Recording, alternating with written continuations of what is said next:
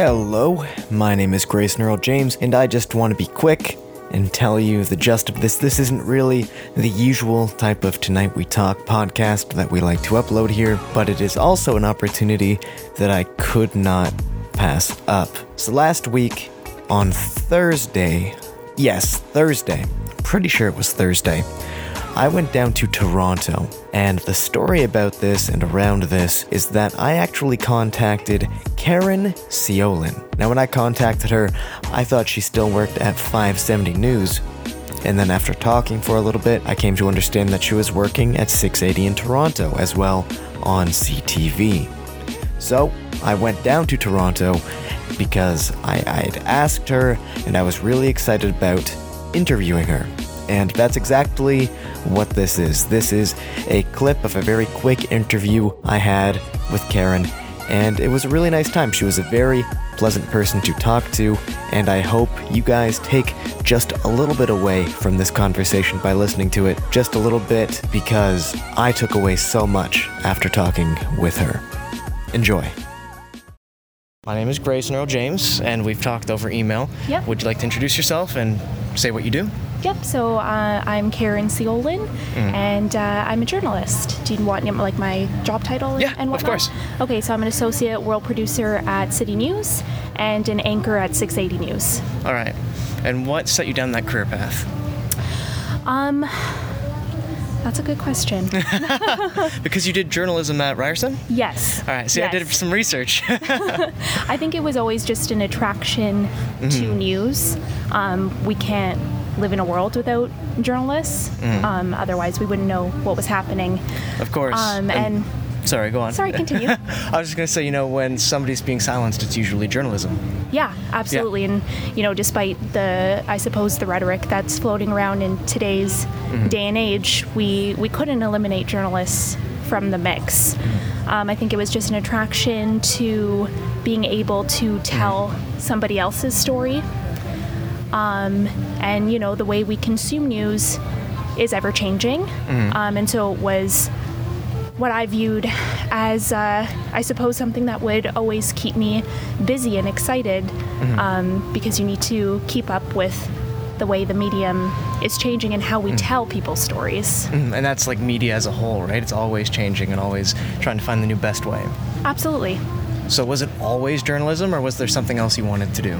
No, I think it was always journalism from a young age. Yeah? Wow, yeah. That's pretty cool. I grew up with parents who were always watching the news. Yeah. It was just a thing. We ate dinner in front of the TV and we watched, the 5 and the 6 o'clock news. Is just how I grew up. And so I think that probably is what sparked my interest. But yeah, no, it was always journalism. It was always, how can I tell somebody else's story? And get it out there. Yeah, and that would be it. So how would you say a normal day in the job goes? Oh boy. I'm sure it's not all rainbows, it's journalism. Yeah, right? No, absolutely. Are you looking for specifics, or just journalism as a whole, your day as a whole? Your day. As a person, your day. In doing the job. So okay, that's what I care about. I have 2 jobs, so they would be different. That's why. Do you want specifics? They would be very the process would be very different. Okay. For each job, one's television, one's radio. Yeah, absolutely. But I think the general overlay with both jobs is that you need to go in knowing what's happening in the news. Okay. So I start my day watching news. Yeah, watching news. When I'm driving to the subway, I'm listening to it. I'm constantly, I've got all the apps on my phone, like CNN, BBC, want to see what's happening in the world. So yeah, you would start your day by wanting to know what's happening in the world. Obviously, at my job at City, I produce world news, so that would be my focus, is what's happening internationally. Yeah. At 680 as an anchor, my focus would definitely be far more localized. And so it's, what's something even that's big happening in the world, how can we localize this? Make it Toronto and GTA. Yeah, exactly. So it's always finding that local angle. But of course there are local stories that are happening and that you should know as well going into the day. So is that switch from 570 to 680 recent? Yes. How recent? Probably about 2 or 3 months now. Oh, So, okay. yeah. Because I was It would finding... have been in August. Yeah, because when I emailed you, I thought you were still at 570. Yeah, And- well, it's the same company, so... Yeah, it is. It's the sister station, right? Yeah, Yeah. so would be the same email. Yeah, so I thought it was like, I don't know, super interesting. How's the move been? Oh, the move's been Yeah. great. I went to school at Ryerson, so I'm literally down the street from from City. So you know everything, essentially. You're not a stranger to the area. Well, yeah, absolutely. It helps that I spent 4 years in this area, and then of course, like I grew up in the GTA, so Yeah. I would have come down here anyways growing up. But yeah, no, the move's been great.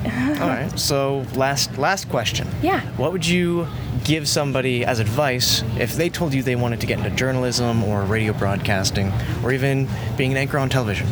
Do it. Just do it? Yeah, do it. But I think if that's what you want to do it. But don't let, I think my biggest word of advice to any aspiring journalist is don't let any story that you might perceive as scary to you scare you. So what I mean by that is, for instance, if I was assigned a business story tomorrow, that might be a story that would scare me because I know absolutely nothing about business. Yeah. But you don't want to let something that you might perceive as a scary story to you sort of be an excuse for you to put out mediocre work. Because it's not about you, it's about getting the word out there. Yeah, that too, but you don't want to hold yourself back. I think, don't be discouraged by, because there will be times as a journalist where you're assigned stories where you might not feel like you are 100% well versed on that topic, but that's what a journalist is, right? You're constantly learning every day about new subjects and about new topics, and simply that derives from being assigned a story. And so my biggest word of advice to aspiring journalists would be don't let a scary story or what you may perceive as a scary story hold you back. Don't think that, oh no, I can't do this because I don't understand it. That's where you start. That's the perfect excuse to reach out to more people, to talk to more people who might be associated with that story. And then you'll never know what you actually come up with. My other word of advice would probably be don't, I suppose, spend, your early days comparing yourself to, other people.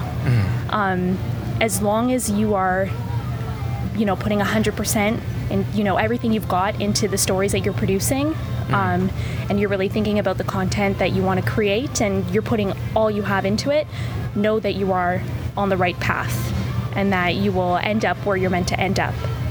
So yeah, if you want to be a television broadcaster, go for it. And as long as you are putting 100% into everything that you're producing and building your portfolio on the side while you're job hunting, you will get there and you will become a television broadcaster. Excellent. Thank you for your time. Yeah, of course.